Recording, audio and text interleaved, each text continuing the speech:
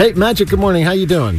I'm good. Good morning. Hey, David and Kendra, so you sound like you've got cruises on your mind. Are you a cruise person? I'm definitely a cruise person. I've been on 19 so 19. far. Wow. I have my 20th one in October. You go to the same places, or have you changed it up? Well, I've been to different spots. I took the kids a few Bermuda and Bahamas and whatnot, and the other 12 I went on with New Kids on the Block.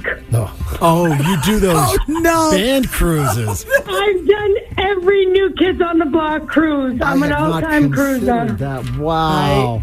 And on the last night of the cruise, every single year, Donnie will say, I hope the boat breaks so I can be stranded with all my favorite people. Oh, he uses that line every time, does he?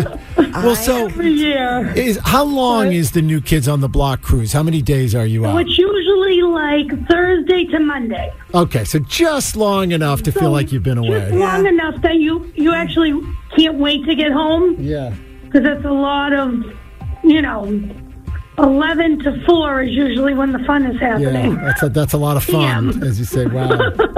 And so what's your next cruise that you're taking? It's the New Kids Cruise October. Unbelievable. She just keeps going back. I love you. I love that you're... I'm hoping it's not the unlucky one. What's your first name? My name is Dawn. They must go, and by the way, special recognition for they Dawn, see the same who's faces. been with us for 13 cruises in a row. We did have a recognition of all-time cruises like last year, and there was probably at least 100 of us. Wow. Imagine that, 100 people. And that's a lot. Like, going on repeat cruises. Yeah, it's crazy. Do it. Well, it's the one time a year that you can be away from family, friends, work, and just no holds barred. Yeah. I could do it. I just need to be on land. You're an inspiration, Dawn. You got the right stuff. I do. Hey, Dawn, thanks for listening to Magic. Take care. Thank you guys so much. You're great. Have a great day. You too. Bye-bye. Bye-bye. Do you hear what she said, though? She goes, this is the one time you get to be away from your family. I was thinking, like... Your family's with you.